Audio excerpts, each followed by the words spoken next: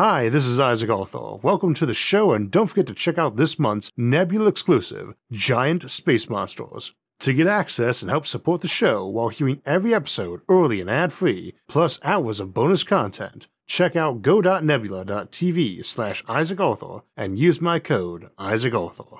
This episode is brought to you by Brilliant. In the future, we will need to create Earth-like environments on hostile, barren worlds, so we can grow food, plants, and animals at those outposts. But what if we could also grow those outposts themselves? So today we'll be looking at the notion of self-growing habitats, bases able to grow from relatively small seeds into large habitats with little to no human assistance. And we will be examining this notion in the context of some current designs for Moon or Mars bases, all the way up to the notion of a tiny probe, not much bigger than a normal plant seed, that might be able to impact on an asteroid or moon and turn into a giant colony waiting for humans to move in, or perhaps even growing the humans there too. But we should begin with the basic concept and why it is so appealing for space.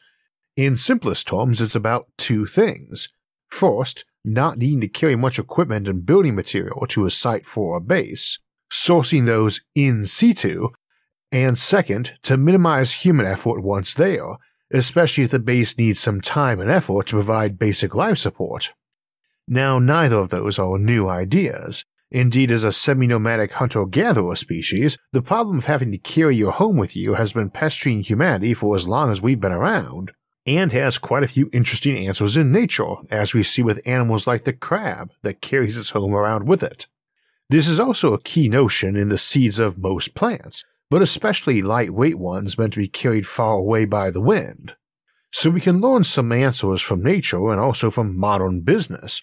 I mentioned how a habitat or base might need to be able to be ready for humans the moment they arrive, or as quick as it can be. Right now, being an astronaut is a heroic and pioneering thing, but I suspect as time passes and we begin building or growing bases, outposts, and colonies on 10,000 minor planets in our solar system and 1,000 on each of the major planets, that a lot of that allure will go away. It will seem less like a bored exploration and more like moving to a sparsely inhabited swamp with no electricity or running water, except for the swamp water running through the cracks in your shack. With that in mind, getting people to voyage out there might require offering a lot more than basic necessities on arrival, and we can take a page from the books of various hotels, motels, resorts, and Airbnbs.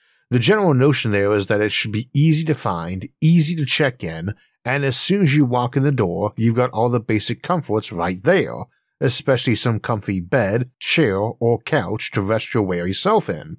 So we want to be contemplating more than just having air and water available when our astronauts or settlers arrive. A warm bed and a hot meal waiting when you walk in is probably ideal. Sometimes it might need to be ready before they arrive too, especially in the cases of things like stellazers, big pushing beam platforms you build around stars to push whole fleets of spaceships up to interstellar velocities, and which we assume they will build at their destination too, allowing cheaper and faster travel between any two systems which have one. It's a lot nicer if some small vanguard ship or probe can arrive before the main colonial fleet does, to build such a stellazer and save them the slowdown fuel or let them travel there faster, like building an airport at a destination so you can fly in rather than trudge through tangled forests on foot the first time. In short terms though, when contemplating a trip to the Moon or Mars and having a base there, our two big objectives are minimizing the mass they need to carry there and minimizing the setup time of the living space and its life support gear. Inflatable habitats are very interesting to us in this regard, as are options like robot construction crews who could bulldoze the local rock and regolith in to form shelters or reinforce them. Air, water, and shelter are the immediate needs, and shelter is the heaviest one of those.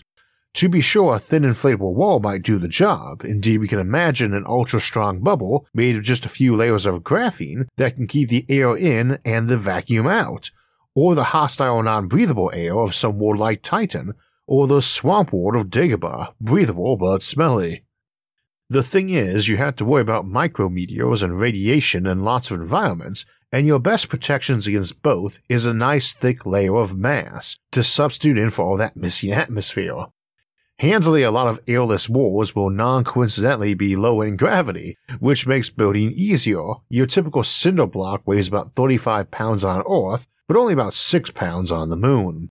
Incidentally, it would be 16 kilograms in both places. A kilogram is a measure of mass, not weight, and thus is the same anywhere in the universe, whereas weight is the product of mass and local gravitational force.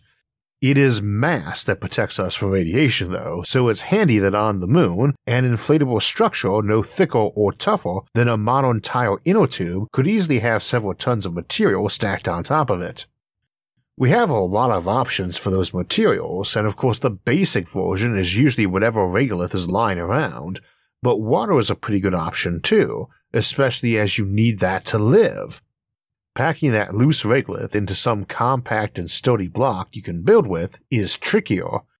We have a lot of proposed methods, and one I recently got to hear explained by Christopher Maurer of Red House Studio is being experimented with at NASA Ames with Dr. Lynn Rothschild, and also down in Namibia, to create homes and food, and it's all about mushrooms. There we see a plant that has rather run amok, damaging ecosystems and farming and sucking up water. That isn't good for animal grazing either, but it is excellent as a substrate for growing mushrooms in. They can then eat or sell those mushrooms and use the remainder of the substrate to compress into a building brick for homes. Very innovative and very easy to see in play on early outposts, where you need to be using and reusing everything in every way you can, like having your plants do quintuple duty producing food, recycling air, recycling water, and serving as your fibers and building materials. The project in Namibia and these biobricks or microblocks are a fascinating approach, and one of many examples of new materials being made from mushrooms, in this case a building block as strong as concrete and dimensional lumber.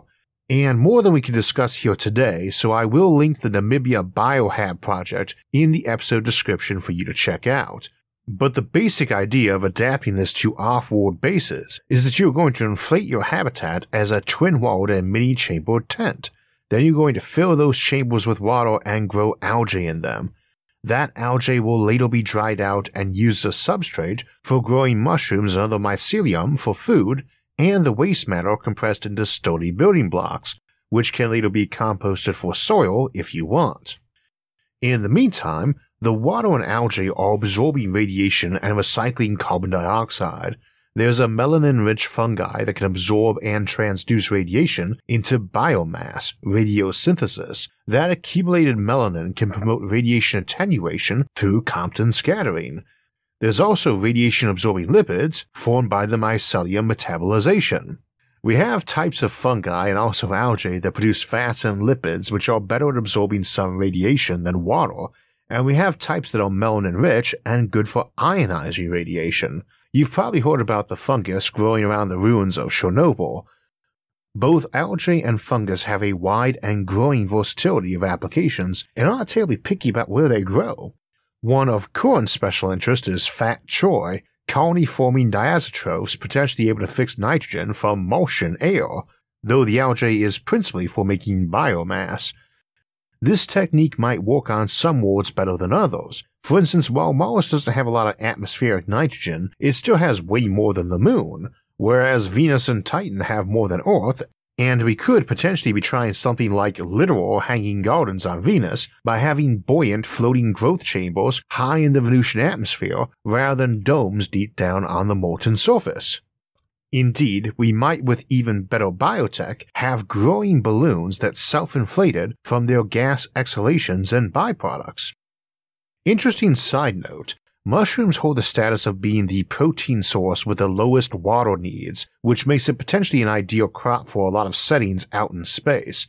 One can easily imagine a sunlight and ice-poor asteroid being very reliant on mycoculture for protein, clothing. Mushrooms make a great leather alternative, and as a fiber feedstock for building materials and 3D printers, and the same for fungi in general and algae as well.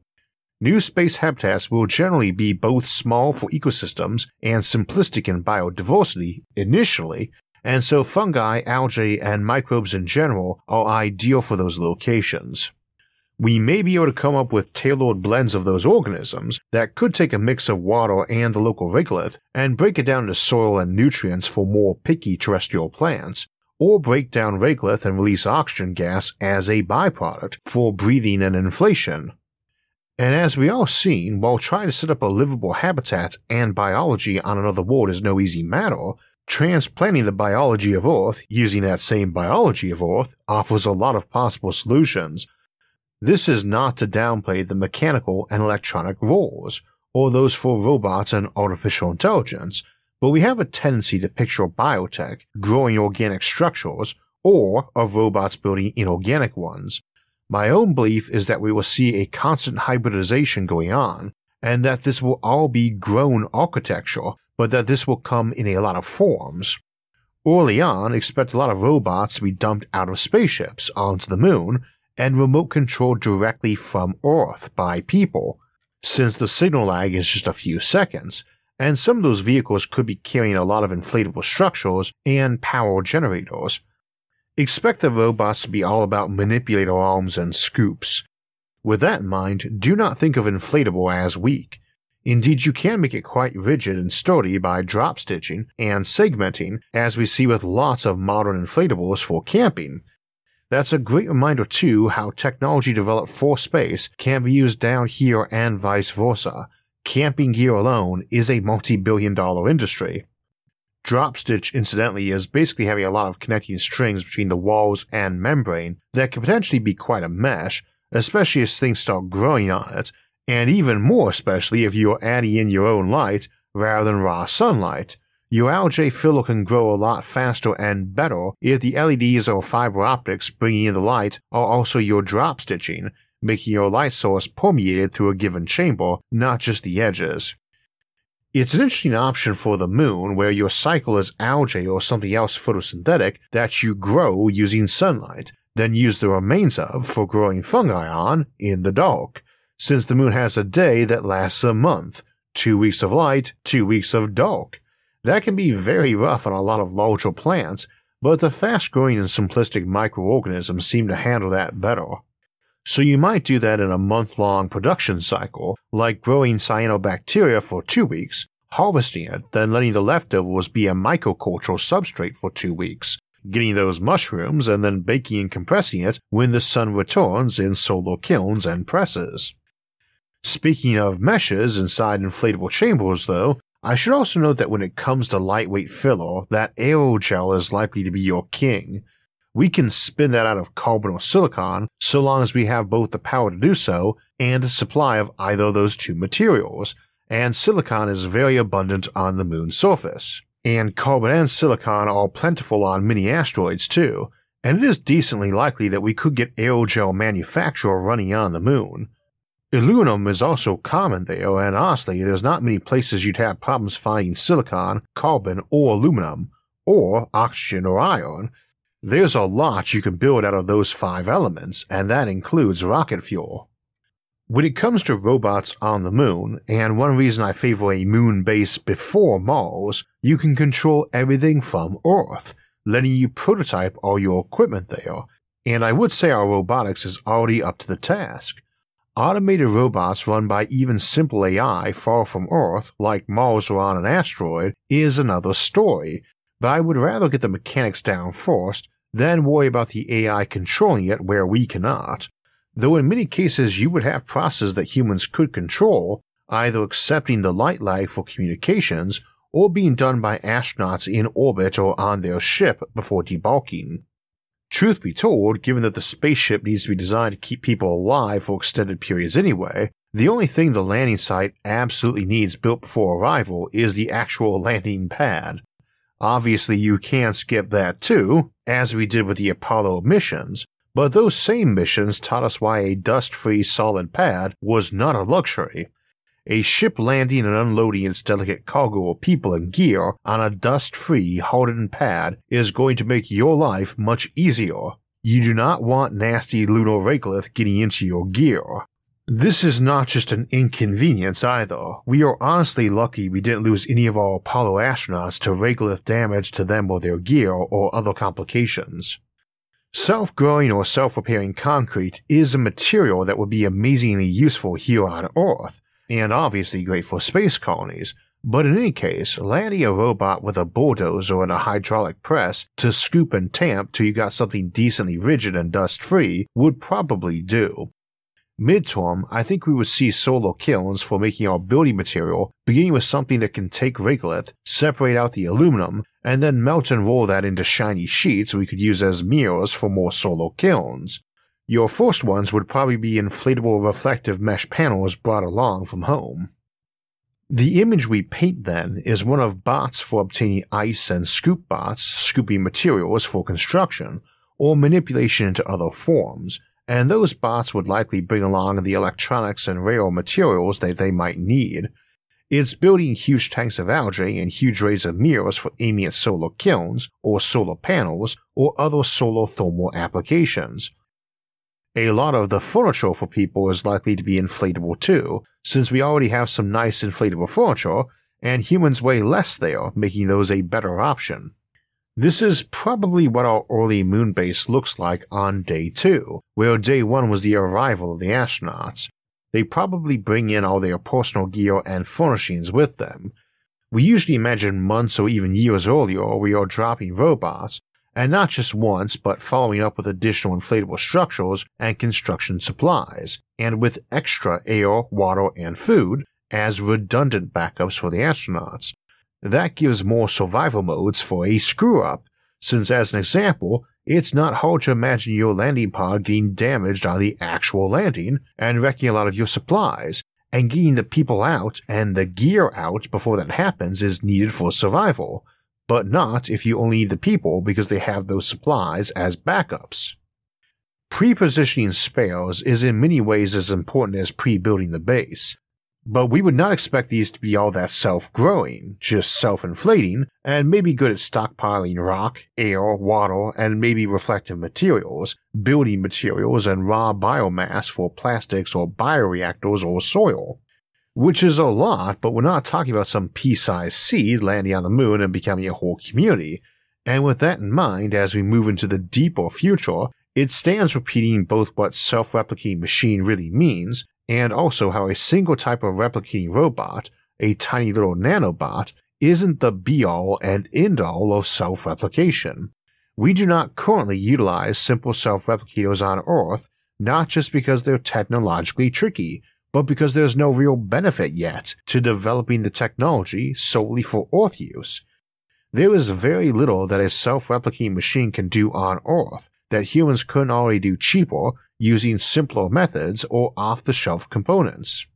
A big factory or a Walmart is already a self-replicating machine, it just includes humans as part of that process. The Walmart isn't undergoing mitosis to spawn a new pair in the parking lot, it's relying on us to plant it, but so is a seed inside a tasty berry that some bird ate and later left fertilized far away. We don't actually need self-replicating buildings and structures here on Earth. They offer no tangible advantage compared to self-repairing or self-assembling structures, or those which do so in some fashion that requires little attention or effort or cost on our part. Drones that repair your road for you are just as appealing as some organic road that heals itself. So too, as we've discussed elsewhere, while you could probably send a hard drive the size of a pea across interstellar distances, full of terabytes of data and diagrams, and just a few hundred tiny nanobots able to copy themselves and build things, and from that, colonize an entire planet, there's no advantage to doing so. You could as easily plant that pea on an asteroid here at home and tell it to turn that into 1,000 giant colony ships instead. Small seeds are useful and are a focus for the remainder of the episode, along with what we can do with them, but we should not assume that this automatically means we will hurl 1 trillion of them out across the galaxy as opposed to armadas of classic self-replicators, which is to say, fleets full of people with resources, energy, a goal, and willpower. One modest asteroid of the size of which we have thousands here in our solar system contains the raw materials to build millions of ships that would each dwarf an aircraft carrier, and if only 1 in 10 of them successfully arrived in another solar system, and repeated that blossoming and sent out more of themselves, the galaxy would be filled up pretty quick and easy, with no appreciable time difference over sending a colony seed out to each system directly from Earth.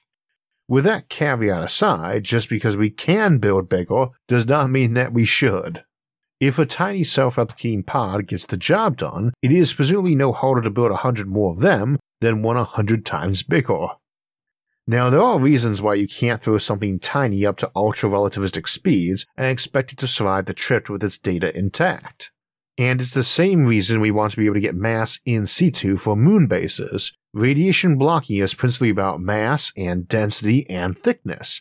Space is full of dangerous photons and particle radiation. And at fast enough speeds, even regular photons you and I can see are so blue-shifted they are damaging things. So you need a nice thick-walled ship, and it kind of stands to reason your ship should have as much cargo as it does hull plating, and things containing dense data like frozen embryos or ultra-miniaturized computer memory tend to be the things most vulnerable to radiation damage. But that might just mean your minimum interstellar seed was a 10-ton lead sphere rolling through space with a 1-ton core full of frozen fertilized eggs, digital memory, and microscopic self-replicating bots. You don't need that much computer memory for DNA either. DNA data is vastly compressible as there's tons of overlap between species, and inside a species the differences are virtually nil. You could probably get them all on a single modern hard drive. Plus, while there are many millions of species, not just the several thousands of big animals, bacteria have short DNA strands, and any non-microscopic species so rare we don't even know of it yet probably is not irreplaceably critical to life on some new world under an alien sun, or inside a giant cylinder habitat. If it is later found, a digital copy of its DNA can be sent to that colony at light speed anyway, and printed. So more likely, any large hard drive on a pod would not only include their DNA or historical highlights or great novels, but also be copies of their minds. You might not be waiting for colonists, just growing them bodies or building them android shells and downloading their minds into them on their arrival. So what do we really mean by self-growing habitat, and what would one really be like? Well, it is possible to send DNA, frozen or digital, and grow it on site. Indeed, it need not even be sent with the pod. You could beam the data there after it arrived. So a self-growing base could absolutely include a seed that had seeds for all sorts of other life forms. This is actually a really good lifeboat or nature preserve option. You can design hypothetical ecosystems back home, load up the right DNA and parameters, and ship it off to find or build a suitable world. This definitely requires sophisticated AI, however. It's not just plain Noah to a lot of existing animals on a ship. It has got to grow and birth each species equivalent of Adam and Eve and raise them, though I should be careful using the term it, as it might simply be an uploaded human mind. I can easily imagine us being reluctant to rely on an artificial intelligence to make new worlds or grow new humans. It really would not be hard to imagine getting asked to let them copy my mind to send out to countless worlds to go build the place and raise its first generations. I'd probably say yes, and I suspect many of our viewers would too. And since you can make copies, you don't need that many volunteers. Of course, if you can do that, there's no real reason you couldn't send the minds of those first generations, or a whole uploaded civilization, rather than one lone advisor and a parent. Indeed, you could copy the same digital colony for use on mini-worlds, or use variations drawn from a slightly larger pool to have many varying colonies, built from the millions of perturbations of colonist copies. This is part of why I would expect bigger ships as seeds. You can only send the really small ones if you've got great self-replicators, in which case your only real limit on ship size is available spare mass, because building and equipping a spaceship is no longer like carefully hand-tailoring a pocket watch. It's like growing a field of wheat instead. Some folks who have grown wheat or corn or some other staple crop might now be saying, "Yeah, Isaac, but that's not super easy either. You've got the weeds and pests issue." And I'd say, great point, thanks for that awesome segue.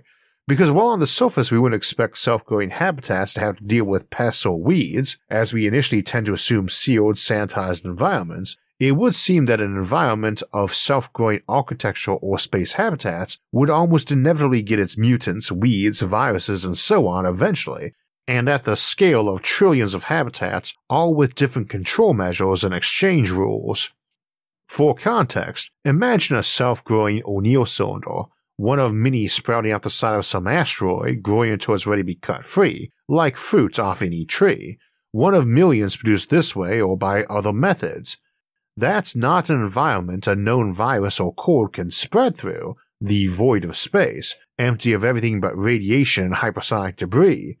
But if our habitat can be said to grow there, then that means other things can too. Just probably not very natural things, but same as we have symbiotes, parasites, predators, and invaders in our own ecosystem, I can't really imagine a solar system packed full of self-growing habitats wouldn't get them too, even if they were only created by a handful of malicious people. It's more likely you'd have all sorts of overlapping programs and species of self-replicator and habitat grower or species forger that just accidentally got dropped somewhere or transplanted. I could imagine that as a handful of tiny nanobots that came over in a bottle of wine from some other habitat's vineyard, and now kept trying to repurpose any dead tree into vine-supporting trellises, and maybe folks even wake up one morning to see the kilometer telephone poles and cables has been turned into trellises, complete with the wire bound up like it was a grapevine. An amusing case compared to, say, your cylinder habitat getting a cancerous growth where some foreign replicator was trying to grow antennae and radiators. And yet that amusing case is sort of the thing I'd expect, as it would just be a low priority for trying to get rid of, and folks might find it an amusing prank to dump it somewhere. Civilizations with good self-replicators and AI just smart enough to do their jobs can get some weird things going on too, like they're all banned from growing or copying humans themselves, but are built to want colonists and are allowed to advertise for them, so one goes and parks itself near an inhabited world and grows a giant banner or figurehead of whatever it sees as the most popular topic or meme on the internet, which, to keep the show family-friendly, we will assume will be a picture of a cat asking for a cheeseburger. Or it playing commercials saying it is such a family-friendly habitat, it populated its entire ecosystem out of various creatures that look like kittens, puppies, and ponies. And there's not a single sharp corner anywhere in it for kids to hurt themselves on. Weird examples, but probably a case where reality would be even stranger than fiction, or those examples. To make a self-growing habitat that has to manage and create a viable ecosystem all the way down to the bedrock and superstructure means giving a lot of creative control and brains to manage all the perturbations that will occur in the system as it grows and establishes itself. This could result in a lot of strange options, especially if it was allowed access to some open-source colonial equipment and organism database, a standard template construct, which is something I'd almost take for granted would develop inside the next millennia or so. It is also very likely any such self-growing habitat, be it a big home base or an individual home for a family, a cylinder habitat or a terraformed planet, would have some sort of prime directive and various secondaries of various priority, whether that's take care of people or attract new colonists or hoard resources or whichever. That leaves a lot of room for perverse instantiation and paperclip maximizer types of scenarios.